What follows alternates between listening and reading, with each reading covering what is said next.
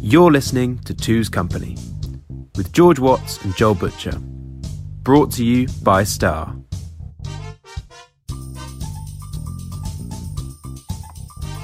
Are Crystal Palace a real club? If Brighton are expected to score goals but don't, should I be expected to hand my essays in on time? What events must happen to see Andre Villas-Boas take over at Wolves?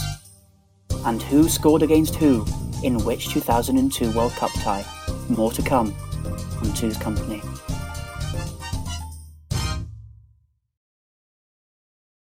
George, very well done on your intro, mate. Love it.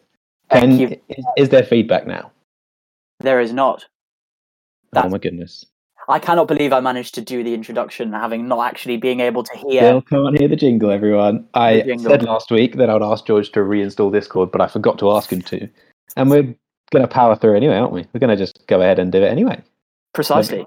I mean, it's worked so far for 2 years, so I don't see why it would change now. I mean, obviously, we've only been on Discord for about a year. Yeah. A year of Discord. I can't wait to get back in. I like the studio. I like the feeling of being in the studio. Is very. I think it is a year since we were in the studio. It's almost our Discord anniversary. Yeah. Discord anniversary, yes.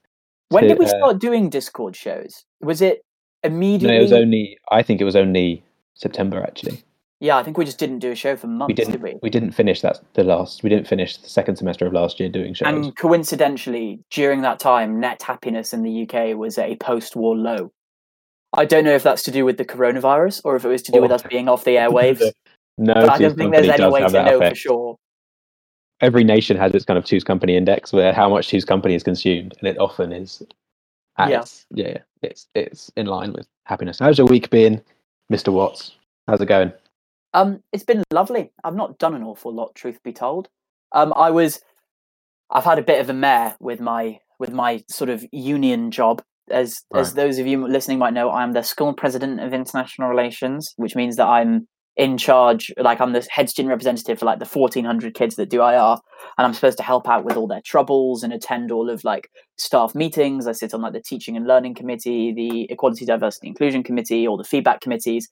And I've been locked out of my email for 8 days because IT changed my email domain without telling me that they changed it.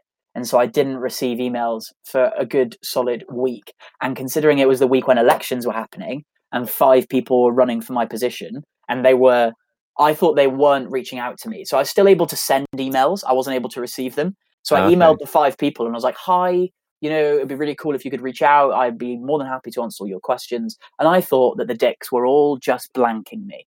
But it turns out I was blanking them, which was a really great switcheroo. But here we are.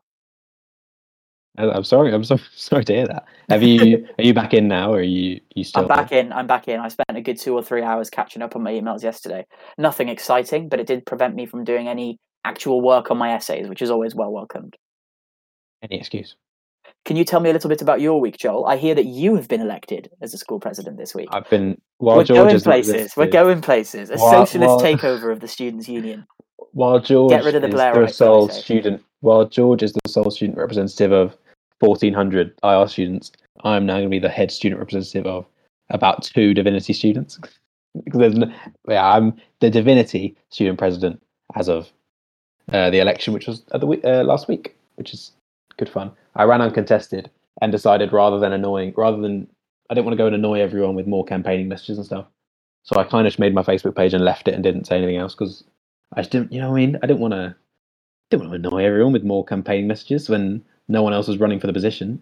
So I just left it as it was and hoped that people would get on board.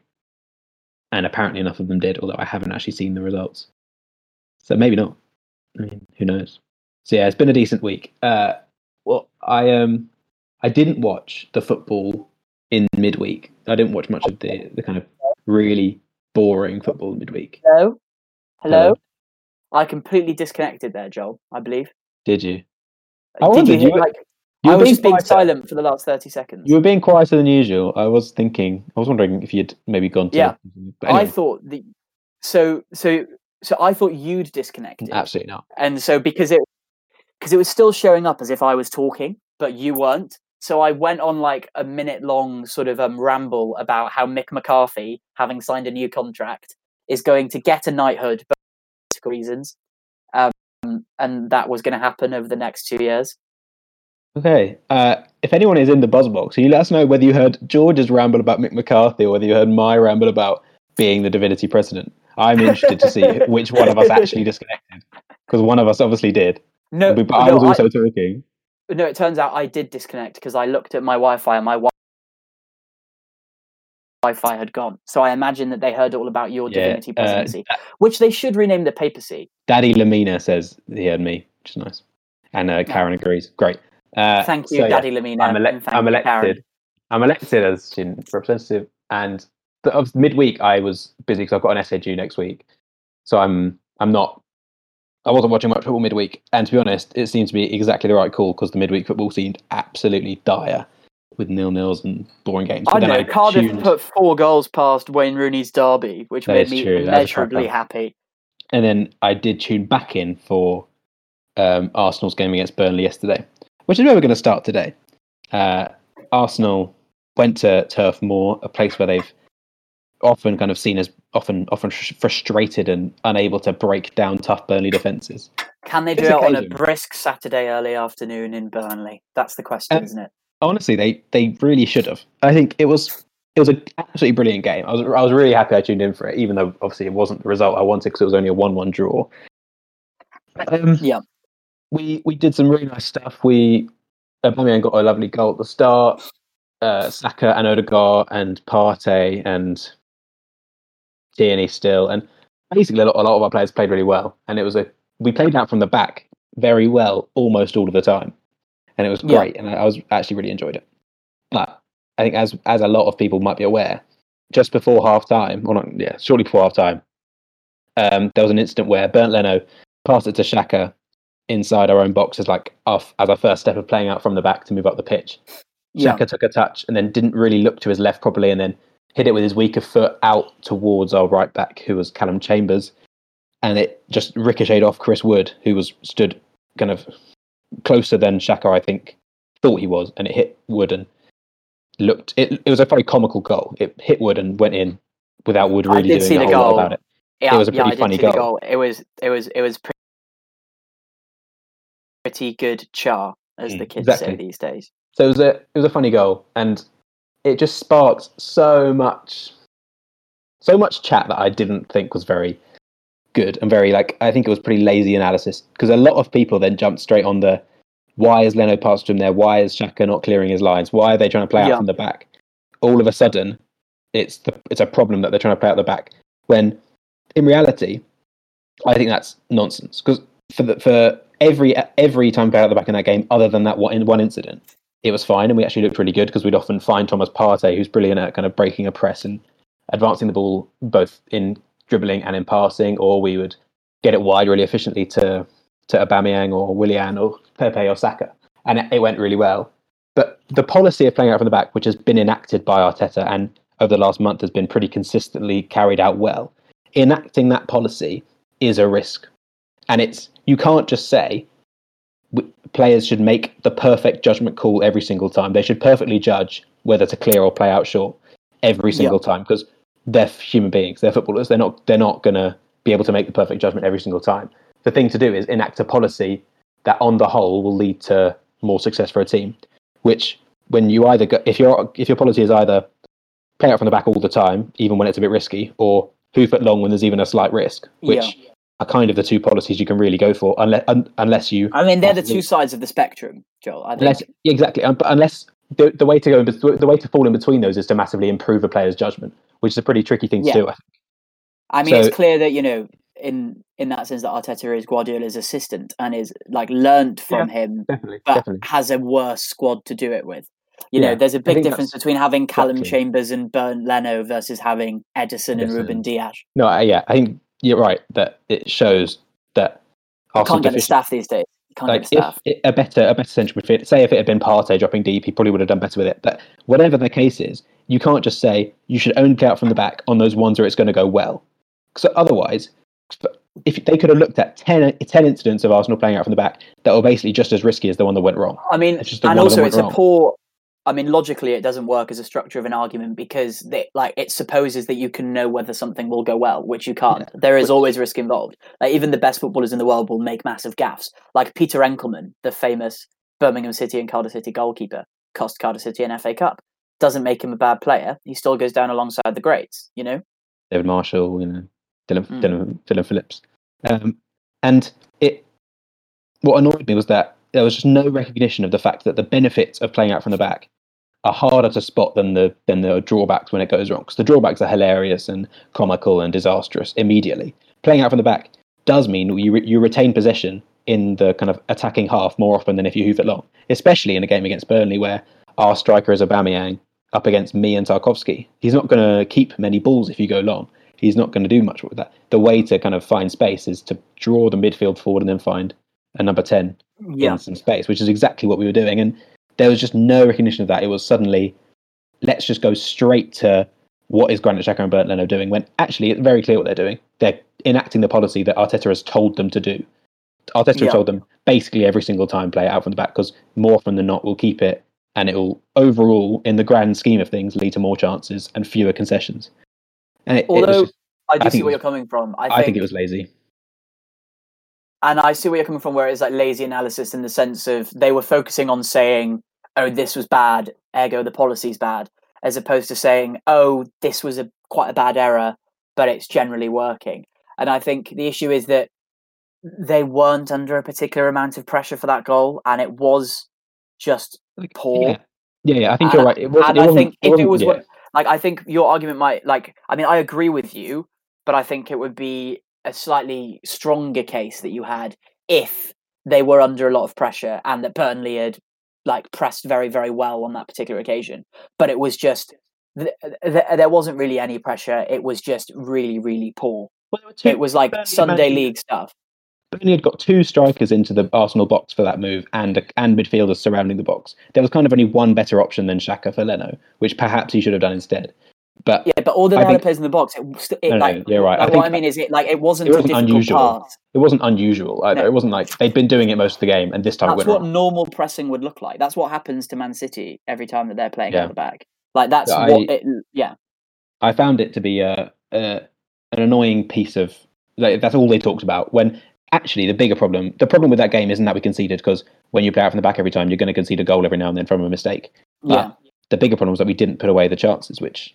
Saka had one, Aubameyang had a couple he should have scored, Pepe in the second half should have had about 3, and they're the things that should be the concern, rather than every 4 games Xhaka will get a pass wrong, because what are you going to do? Well, then maybe you say that it's a luxury tactic that perhaps should be reserved for higher quality players. Absolutely not, because I think it's been really good. It helped us against Leicester massively. It helped us get the goal we did get and all the chances we created yesterday. It's been a brilliant improvement in our team, and we lost sight of that when everyone started talking like they did. No, I'm just being annoying. To prevent it from being just a singular rant. I'm trying to defend lads.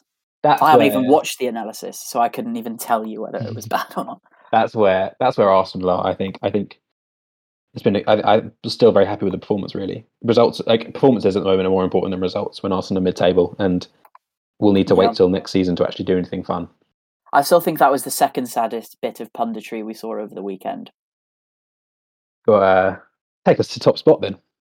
Yeah, top spot definitely goes to whoever does the recruiting for who gets to be in the studio for Sky Sports. That in itself is something I'm interested to know about. Do you sign a contract? Okay, you're going to be on 6 championship games this season, or is it like on Thursday they'll ring you up? Oh, do you fancy coming down to the studio tomorrow? I'm intrigued about that, to be honest. Especially now because they don't actually have to go to the stadium, right? They can do the punditry centrally from Stockley Park, sort of thing. And the fact that they brought Neil Harris in for the Cardiff Huddersfield game, I thought there was a bit unfair. Maybe he wanted to go. Maybe they offered him quite a lot of money. Maybe he wanted to give his side of the story, as it were. But to bring him in after Mick McCarthy has now gone 10 games unbeaten, and to be so. What's Mick McCarthy doing so right? The subtext of that being, so how did you mess up? Doing so wrong. Yeah. And to be fair, it did endear me to him a bit. He was always quite boring to have as Cardiff manager because he never said anything particularly committal. But he was like a very lovely guy in the Sky Sports studio. He took like what could have been interpreted as like backhanded questions quite well, like in quite good faith. And he was like, very congratulatory to Mick McCarthy. So he wasn't saying, like he wasn't trying to explain away how well he's done. He wasn't trying to say that it was lucky or, oh, that's just how the Championship goes. But yeah, I did feel bad for him that he was there, especially because they started. And for a game like Cardiff Huddersfield, which for some reason the pundit thought fit to say a huge game of Friday night football, which it wasn't really. I don't think Cardiff at Huddersfield is a massive, like at the Kirklees is a huge Friday night football game compared to the Manchester derby that's about to kick off. And that's no disrespect to the Championship. It's just in the context of the Championship, it's not a particularly exciting game. Cardiff have been doing well, and they're unbeaten in 10, and it's always nice to speak to Mick McCarthy at a press conference. But we're still not the favourite to creep into that playoff place. That goes to Barnsley and to Reading and to Bournemouth. There are all these clubs that are doing slightly better than us that don't have Mick McCarthy and so aren't quite as exciting. But that annoyed me that they made it out to be such a huge game. What also annoyed me was that we played really badly compared to the last couple of weeks where we've not been on Sky. We've been on like the iFollow. Cardiff have just played really exciting football.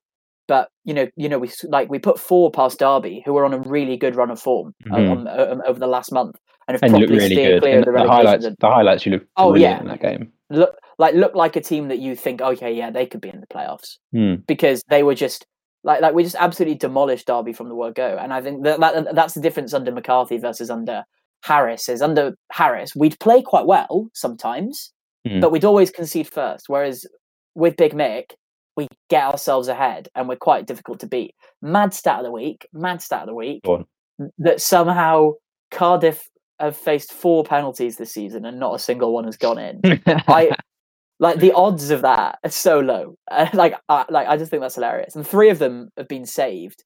And I just felt quite bad that Dylan Phillips wasn't able to save this one because Yaya Sanogo put it wide. Yaya Sanogo deprived him of that chance. Yeah, Yaya Sanogo on his Huddersfield debut, and it's clear that he wouldn't normally be the penalty taker. Huddersfield are going to have an established penalty taker, right? They give it to him maybe for his debut, be like, get his confidence going. Yes, get his confidence going. No. Get his head up, and he put it wide.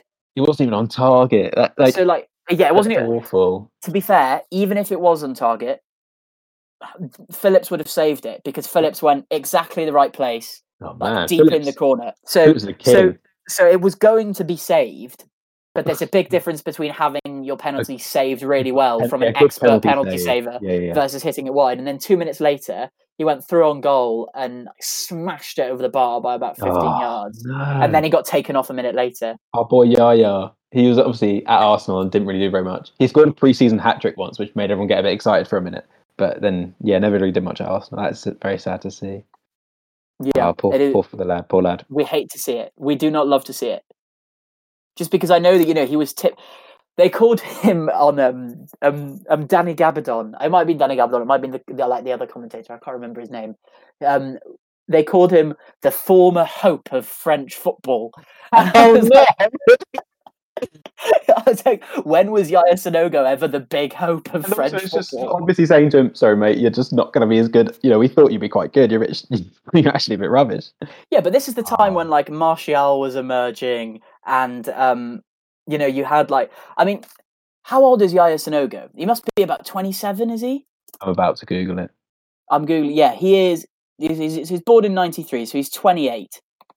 French national squad. Sorry, you talk about something, but I just want to know quickly, who was emerging around the time that Yaya Sanogo. I also Varane's about 28, isn't he? Griezmann's 29. He's about that Pogba's generation. age. So he's saying that that great French generation that included the likes of Varane, Pogba, Griezmann, They envisaged Sanogo as their kind of focal point, as the man to take him to the man to lead the attack, the man to take the baton from Olivier Giroud. No one knew that Olivier Giroud would keep holding on to the baton for another decade. The thing with Harris going on that, I think, is it not also his kind of first step looking for a job again? because I think a lot of managers end up on Monday night, or ex-Premier League managers end up on Monday Night Football. They do. when they want a job. I think you've seen Pardew do it, you've seen Pochettino do it, you've seen Eddie Howe do it a bit recently. Like, I think Harris might be just starting to look. Anyone look? I doubt it, because analysis.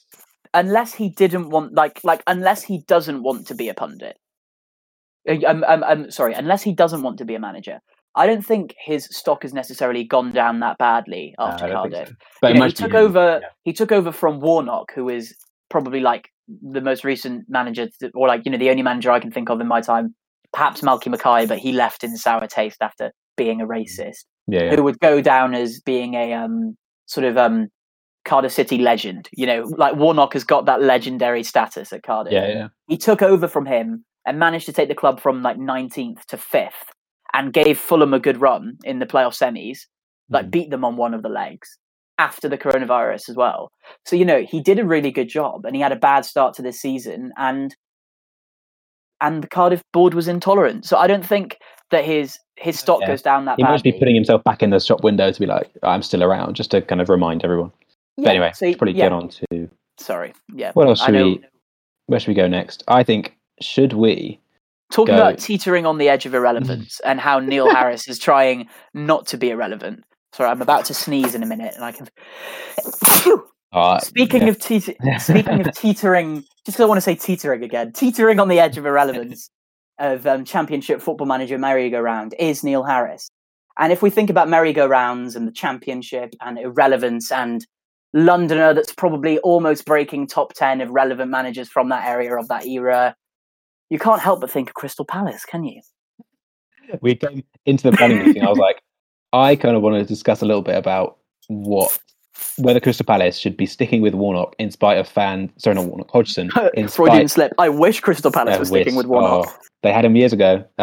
When Crystal Palace fans, a lot of them have an appetite for more exciting football than they've got right now. It feels like they feel like Hodgson's football is very boring. It's all quite stale, looking for clean sheets and not many young players coming through, and it's all about finishing 13th every year and never anything more. And a lot of them are wondering whether it would be more fun to go and try and get a more manager who's going to play more exciting football, and who may even, if it goes well, make a push for the top half. And I came to the call saying, should we discuss that? And George was like, I don't think it's that deep. I don't really have anything to say. And then just spent the next 6 or 7 minutes talking without me even interjecting about the whole Crystal Palace debacle. So, George, I don't want to say take it away, but, take it away. Well, we were just talking a bit about Palace fans, and this is the first I've heard of it, but I'm going to take Joel at his word here, being the Londoner, that they're sort of pushing to be ambitious. And my response to that, my immediate thought was, surely Palace staying in the Premier League and solidifying themselves as a Premier League club is ambitious, because there's nothing particularly massive about Palace. They're top 10 clubs in London in terms of stature. Their rivalry is with Brighton, which is inarguably the most irrelevant rivalry ever. It would be with Charlton or Millwall if they were in the same league. Yeah. They're not. They don't have that huge, iconic fan base. Selhurst Park is a tough place to go, blah, blah, blah. But they're not sort of like a club. They're essentially not a club that you look at and you go, oh, they should be in the top 6, or they could give it a go. Clubs like Villa that have Villa Park, or West Ham with the ambition of moving to the London Stadium and having the famous youth academy and, having the balls to rehire David Moyes. These are the kinds of clubs that you can see pushing for something. And or like Leeds, as I said, being a one club city, historically having rivalries with Manchester United and the big clubs and European glory days. And you can see why fans of all of these clubs might be wanting their clubs to push or feel like their clubs should be pushing. But as a Palace, or from the Palace perspective, I don't see where that desire comes in, except for the desire for excitement. I don't think it's coming from a place of rationality, which is, we're Crystal Palace, we should be in the top half of the Premier League. I think Palace fans, and I doubt Dan Ross is listening, he's the only Palace fan I know, / my brother's friend, Owen. I doubt, he's rogue. He's the only person I know who's not from near there, but has opted to support Crystal Palace. So your big shout out to Owen if he's definitely not listening. But I would think the Palace fans are self-aware enough to know that they're not like, oh, we should be in the top 10. That's who we are. We're that club. Yeah. We should be top 10. It's more of a place of boredom. And I think it comes back to the conversations we were having around October and November time about Cardiff and how initially I think a lot of players wanted Neil Harris to get the chop just to feel something again, just to have some sense of excitement. And I don't think it's helped by not being able to be at the stadium because... Yeah. Although it's good financially for the club, it's good in terms of the security of the club, and it's good in terms of the future of the club not going bust and like being able to attract players to be in the Premier League. There is something quite boring where like the highlight of your season is keeping a clean sheet against United. And I'm not saying that is the highlight of Crystal Palace's season, but you know, or like the famous Andros Townsend volley against Man City. Like these moments, are they enough to justify the boredom that is sort of like going to Burnley, getting a point, pushing to not concede 10 goals against Man City, pushing to stay 14th. And I could understand why there's almost more excitement in being a West Brom, being a Norwich, being an established yo-yo club.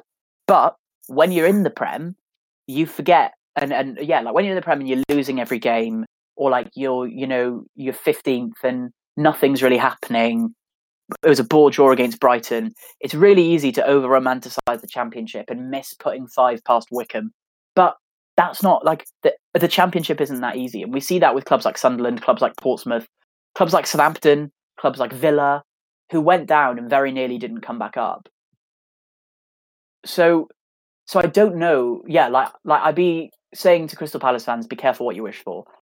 And I would only say be more ambitious if you accept that could very well mean that you get relegated. And if that's something you're willing to like bat for, then fine.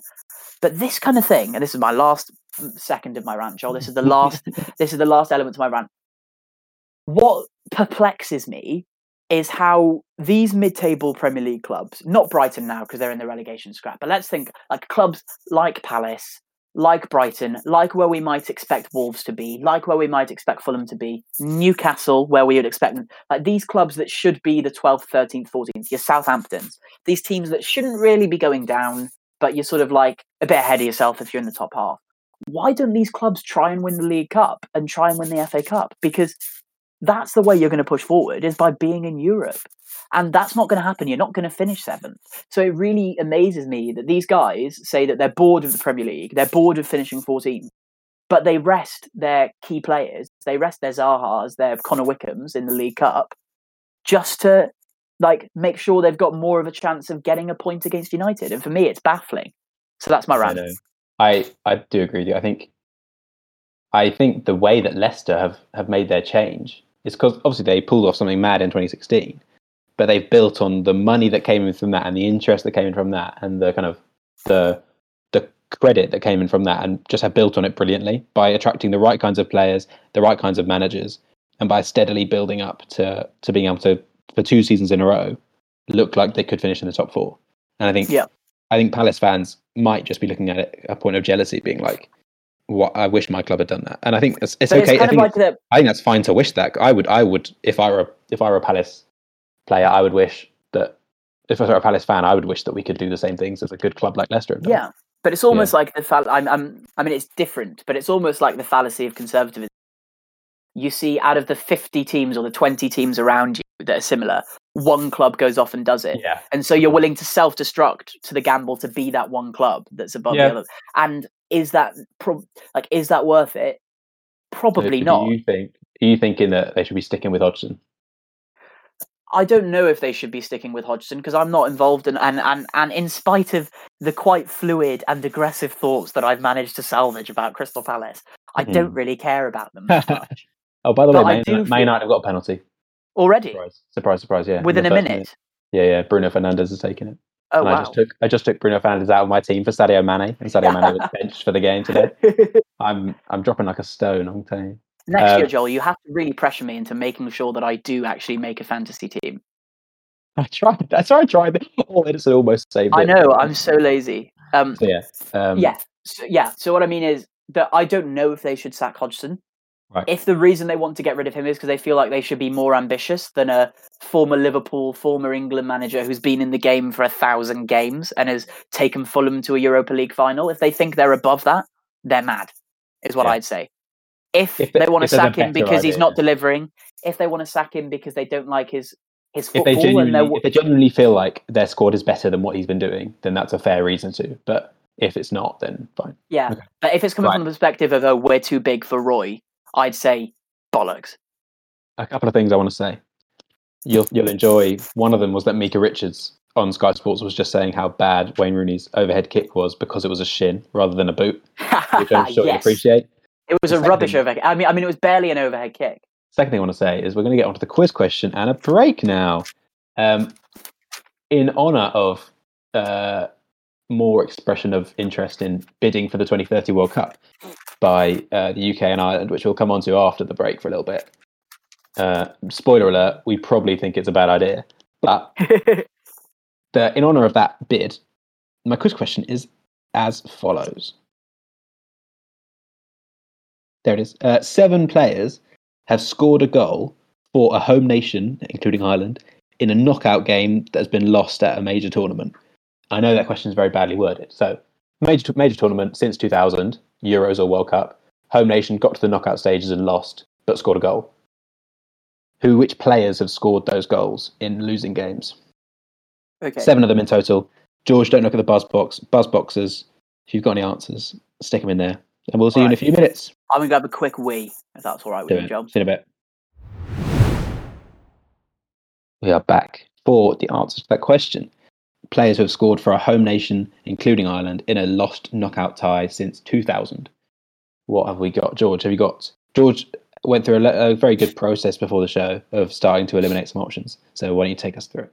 So we've got between 2000 and 2018, we've got the 2000 Euros, the 2002 World Cup, 2004 Euro.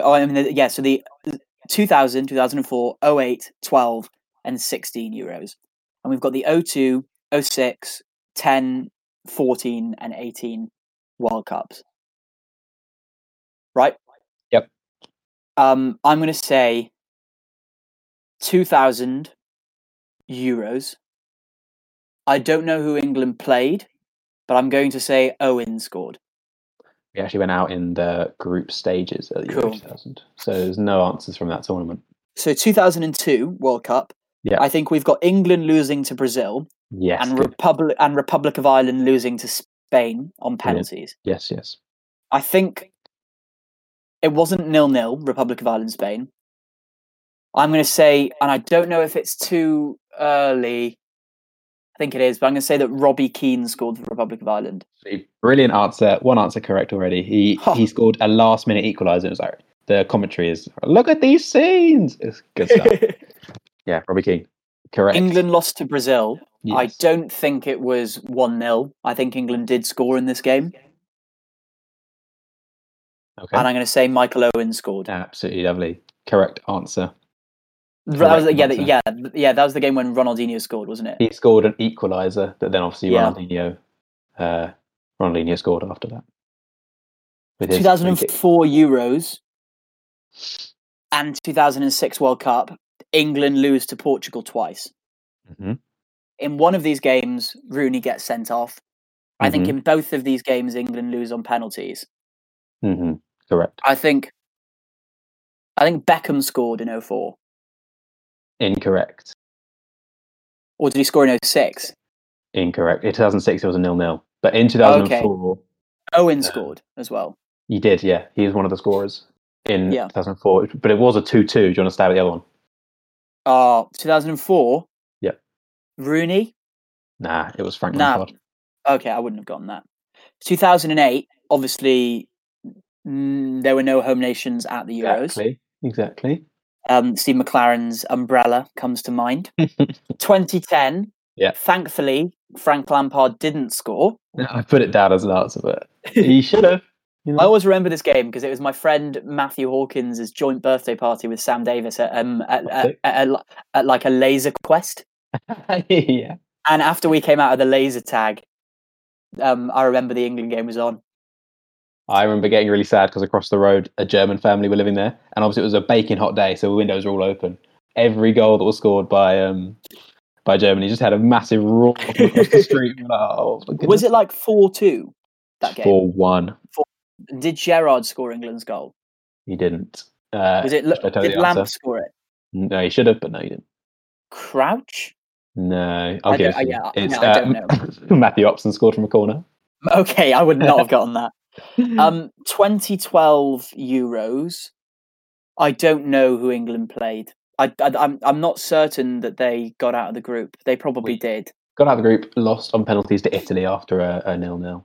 Oh, okay, so I didn't get anything wrong there. In the sense Or was it? It might have even been a. We went out without scoring. I don't know what the score was, but we were. 2014, England went out in the group.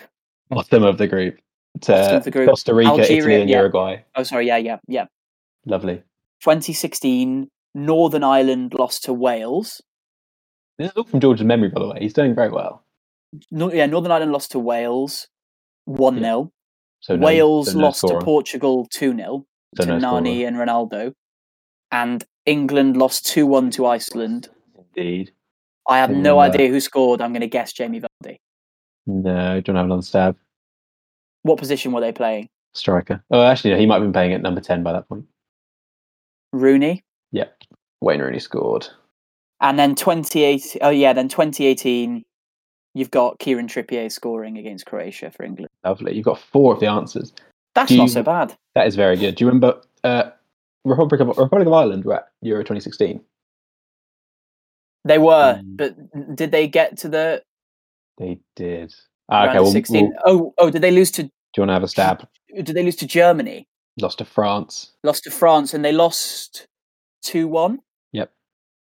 And I want to say, was it Josh McLean? No, the man was Robbie Brady, the answer. Robbie Brady. But I think George's done incredibly well there. I've done a decent job of that. He's powered through just ruling out a load of teams and cracking on with his memory. Good stuff. Right. I think even if I didn't get all the answers, I demonstrated a sufficient knowledge of football so as not to get shat on. Absolutely. Brilliant. And that's what this is all about, isn't it, at the end of the day? One thing George teased us with in his debut introduction was the series of events that would have to happen for Jurgen Klopp. It's not Jurgen Klopp, for and Andre Villas-Boas to get his way to the Wolves job. Do you want to take us through? I mean, it's not actually that deep, is it? Not that long. We made one before, didn't we? Where Hasenhüttl leaves Southampton. I think it's like the rogue one is Klopp leaves Liverpool, Rodgers goes from Leicester back to Liverpool. Then Hasenhüttl goes to this one doesn't have Hasenhüttl. Nuno goes to Leicester. And then Hasenhüttl takes over at Wolves, doing really, really badly, gets sacked. They fork out for Andre Villas-Boas to get the Portuguese lads back on track. So Liverpool lost again today, 1-0 against Fulham. They haven't scored a goal in an awfully long time, and it's six league defeats in a row now, which is the first time ever, I think. And it's sad to see, isn't it? Are you sad to see it? George?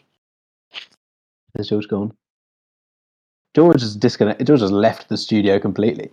I think it's sad to see. The thing with rebuilding a team that's won a title is you've seen kind of Guardiola do it.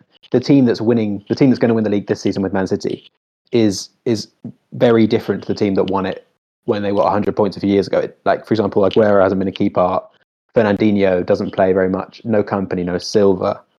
Their fullbacks changed. Probably Cancelo's come in, and so it's a pretty different team to 3 years ago. Have their fullbacks changed? They spent about £3 trillion on fullbacks since they got 100 points.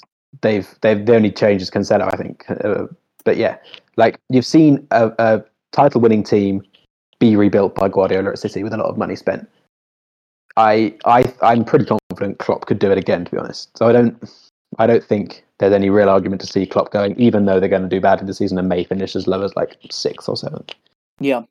Before you cut out, George, I was saying that it's sad to see. I was asking you, are you sad to see what's happening?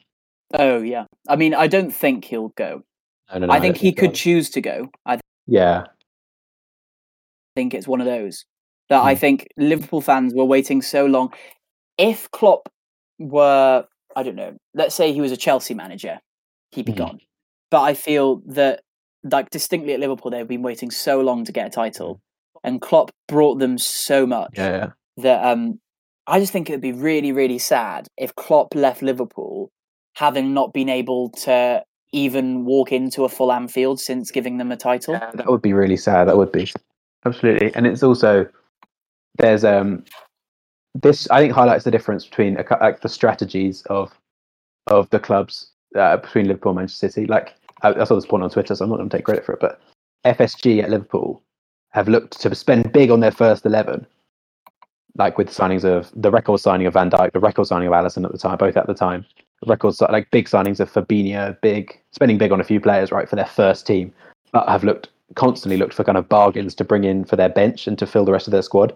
Yeah, Like Matip was cheap. Matip was cheap. Shaqiri, Shaqiri, Ben Davis, like Tsimikas, the backup left back. Like these players are quite cheap, but as soon as you then have to really rely on them and bring kind of 4 or 5 of them into your first team, you realise that they're rubbish. You realise that there's a reason why they're cheap. Like they're not going to be able to stand up. Whereas City, actually, in individual signings, haven't really been spending as much on first team players. They've overall spent more because they've brought in so many, but they've spent a far greater amount on players that have actually ended up sitting on their bench quite a lot. Like Rodri's been on the bench quite a lot of times. Laporte is now on the bench a fair lot because Stones are doing well.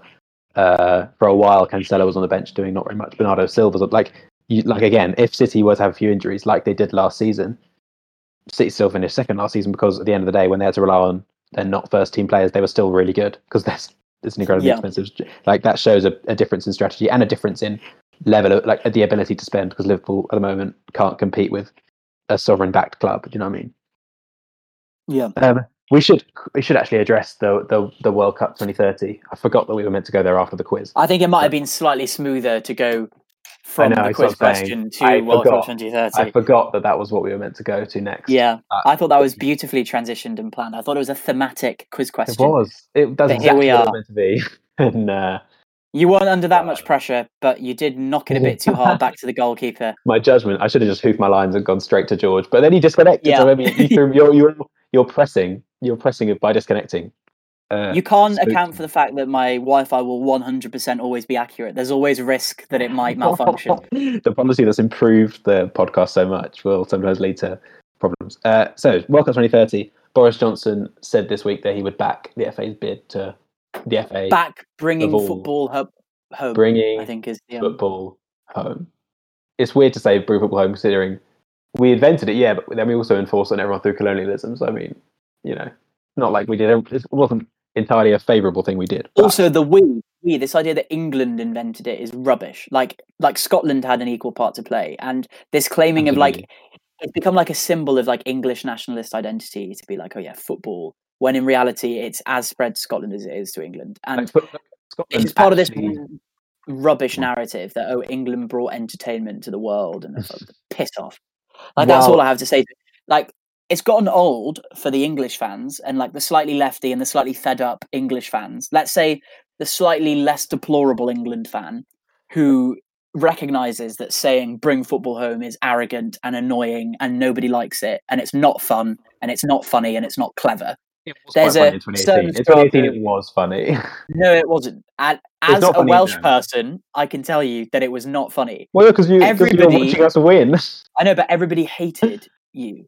And for a team that wants, even if we hadn't used the annoying catchphrase of "it's coming home," which was on the most part ironic, even though it wasn't for some people. I don't think it was on the most part ironic. I'm not buying that for a second. I can guarantee you, for the most part, it was ironic because everyone knew that we weren't probably actually going to win. Like it was fun, but even if we hadn't used that phrase, and it was very annoying. You're right. Wales would have still hated seeing England win. Yeah, but we would have hated significantly less. As in, I would have hated seeing England win, but it wouldn't have grated me every time that I heard the song. Every time I turned on my telly, I wouldn't have had this. Like, I've got this like sort of tension building in my body right now of just pure bile at like the it was just the most aggravating thing, and it's just part of this like It's glorification of England, isn't it? It's this like yeah, fine. But I think it was a classic case of everyone got annoyed by it, so everyone wanted to use it more. Like, you tell a kid not to react if someone's trying to wind them up because they'll just want to wind them up even more. Yeah, but then you're victim blaming. Like, that's not like you can't be like, oh yeah. We like victim, saying right? It's not a big deal. Like, no, but like saying, oh, we did it because it annoyed you. No. I'm not saying like because I'm saying like making you more of a dick. It's not like a vindication. It's a dickification. I just think it was for the most part ironic. I am fairly sure. But anyway, the 2030 World Cup. I think we basically agreed before the show. I think it'll be really good for England to host it. Good idea. I think it's very important for England to host it because otherwise England probably won't qualify. No, okay, this is what I don't understand. Joel, this is a clarification question I have. Because like before we go into why it's stupid for England to host the World Cup or like the UK to host the World Cup for a series of reasons. First of all, Scotland will be independent by time 2030 comes around. But if Northern Ireland, Scotland, Wales, and England are all hosting, I mean, obviously they're growing the size of the World Cup, but does that mean all 5 teams qualify? Or is it going to be? I did have that thought earlier this week. They would have to, because like there would be nothing that would speak to the power imbalance and arrogance and ignorance of the English more than England automatically qualifying for that World Cup and the other teams not even getting there. Like when Japan and South Korea co-hosted in 2002, they were. But that's 2 teams. That's very different to like. But I'm saying the general policy. I'm sure would stand. Which obviously seems. But surely that would be. Else. Yeah, exactly. That would be a reason that, for example, like I mean, if European nations needed more of a reason not to support the bid, that would be a great one, wouldn't it? Somehow we've made ourselves more annoying over the past kind of 5 years to the most of Europe. Who can think why? If you consistently finish bottom of Eurovision, you're probably not going to be able to host a World Cup right now. I feel like there is some sort of correlation there. When I think 2012 was generally seen as quite good. And even at that point, when our reputation was probably at its highest for the past 10 years, we couldn't even win the rights to host the 2018 World Cup. I don't know what on earth people think gives us the right to host 2030. I think it's fanciful. I think on a global level, I think it'll be right from a selfish perspective. It'll be fun because it'll mean I'd be able to go and see a game. But I think I would much rather go and see a World Cup game. Like, if Spain and Portugal are hosting, I think like on the selfish level, I would much rather going to a World Cup that wasn't at home. That's true. I think like if I want to go to a World Cup, and that's something that I do want to do at some point, I'd much rather go abroad. It's a lot more fun, isn't it? Than just like walking to the Millennium Stadium from my house. Yeah, no, that's true. Because it's like I went to the 2012 Olympics because I went to see Britain versus South Korea. A legendary game in the Millennium Stadium. Kim Bok-kyung played for South Korea that day. But like, I didn't really go to the Olympics, did I? I can say, oh yeah, I've been to the Olympics, but I haven't. And I feel like it would be a similar thing with the World Cup. Yeah. Especially when it's like a 48-team tournament or however many teams it's going to be in 2030. My opinion like going to see Trinidad and Tobago playing against Estonia in the Cardiff City Stadium. I've not really been to the World Cup, have I? Oh gosh, I've cut out again. Oh no, you were just silent. Yeah, you're right. My thoughts are, I like it when the World Cup goes to new places. Like I liked it that South Africa got to host the tournament. I liked that it went there, and I like that it goes to new places. For example, the reason I want the World Cup not to be in Qatar isn't because it should go somewhere where people actually like football more, and but I think it should go to new places in the world. But I don't like, on the other hand, when it forces a place to build at great expense a load of new stadiums that within 4 years after the tournament are in disrepair and falling apart and only costing more money, having already displaced a load of people to be built in the first place. So that's why I would I'd far rather back the World Cup going to the North African countries that have bid, like Tunisia and Morocco and Algeria, and you said Egypt as well. Because it's spread out across a number of countries. They've got enough stadiums built. They've got enough big stadiums built to not have to build more ones, but it would raise the profile of football in those countries and kind of put those countries, I don't know, more in the global spotlight, which would be nice to have. Like, and also, it'd only Yeah. be the second time the World Cup has gone to Africa, which, you know, it's bad that it's only been once. You know what I mean? I'd also feel similarly about Peru and Colombia and their bid, and the Chile, Argentina, and Uruguay one. I like all of those bids. I don't really mind which one of them wins. Yeah. But For me, there's something I don't- annoying yeah. about a legitimate reason for you to host the World Cup is that you hosted the World Cup 100 years ago. I feel like it would be a nice. I think I it'd be a don't nice under- coincidence rather than a reason. You know what I mean? No, but that's part of the thing. Like that's part of sort of people's allure towards it. Is like, oh, it's 100 years since the World Cup. Let's have it in the same place. See how far football's come. But like, yeah, for me, I don't quite understand the whole deal about like centenaries of anything. It's just something that I've never quite understood. Yeah, that's true. And it's more like a marketing scam than it is anything legitimate. I would kind of, if it went there, I would be like, oh, it's nice, but I'm not like, that's not why I would want it to go. But Yeah, it's not a sufficient reason. But I just think, like, on the point of Qatar, I think there's very good reasons for not having it in Qatar, like corruption and like the direct human rights abuses involved with the building of the stadia, where, you know, people have been stripped of their citizenship and have died building the stadia. And that's awful. But something that does annoy me a bit is whenever there's like a country in the East touted to host the World Cup, it's like, oh, but there are human rights abuses over there and we shouldn't endorse that. As if having the World Cup in 2030 in the UK isn't giving the World Cup to a country that's funding the Saudi-Yemeni war, or like giving the World Cup to Canada and the United States isn't, you know, giving the World Cup to a country that cages up migrant children and builds illegal pipelines through indigenous land and displaces and murders indigenous people. Like, absolutely. It really annoys me that we would use like, oh yeah, you see, in Saudi Arabia we can't have the World Cup because women can't drive, as a sufficient reason. I'm not saying that's not a sufficient reason, but I mean that is look everywhere. Like, not just don't just look at the countries where they're not white. Like, yeah. It's kind of basically promoting this idea that it's only people of color that are doing bad human rights abuses, and like all the Western countries are perfect. Oh, look at Europe. Oh, look at look at the US. When there are plenty of political reasons that I could think of, like voter suppression and sort of like neocolonialism and like Pinochet, that would make me not want to have the World Cup in the US. But that doesn't matter because it's the US. It's like, oh, it's infuriating. You know, I agree with you completely. Yeah, we're coming towards the end of the show now. I think we've touched most of the things we want to talk about. I can't believe we haven't talked about Connor Wickham being on the bench. We'll have to hit Connor Wickham Weekly right now. He was on the bench for Crystal Palace's 0-0 draw against Man United. And incredibly exciting. He inspired the side. He posted about Instagram on it. He posted on it Twitter about it. He had a good time. And hopefully he'll be also in the squad for Crystal Palace's game this evening. So yeah. Good. The good times are coming home. You know, football's coming home because Connor Wickham's on the bench.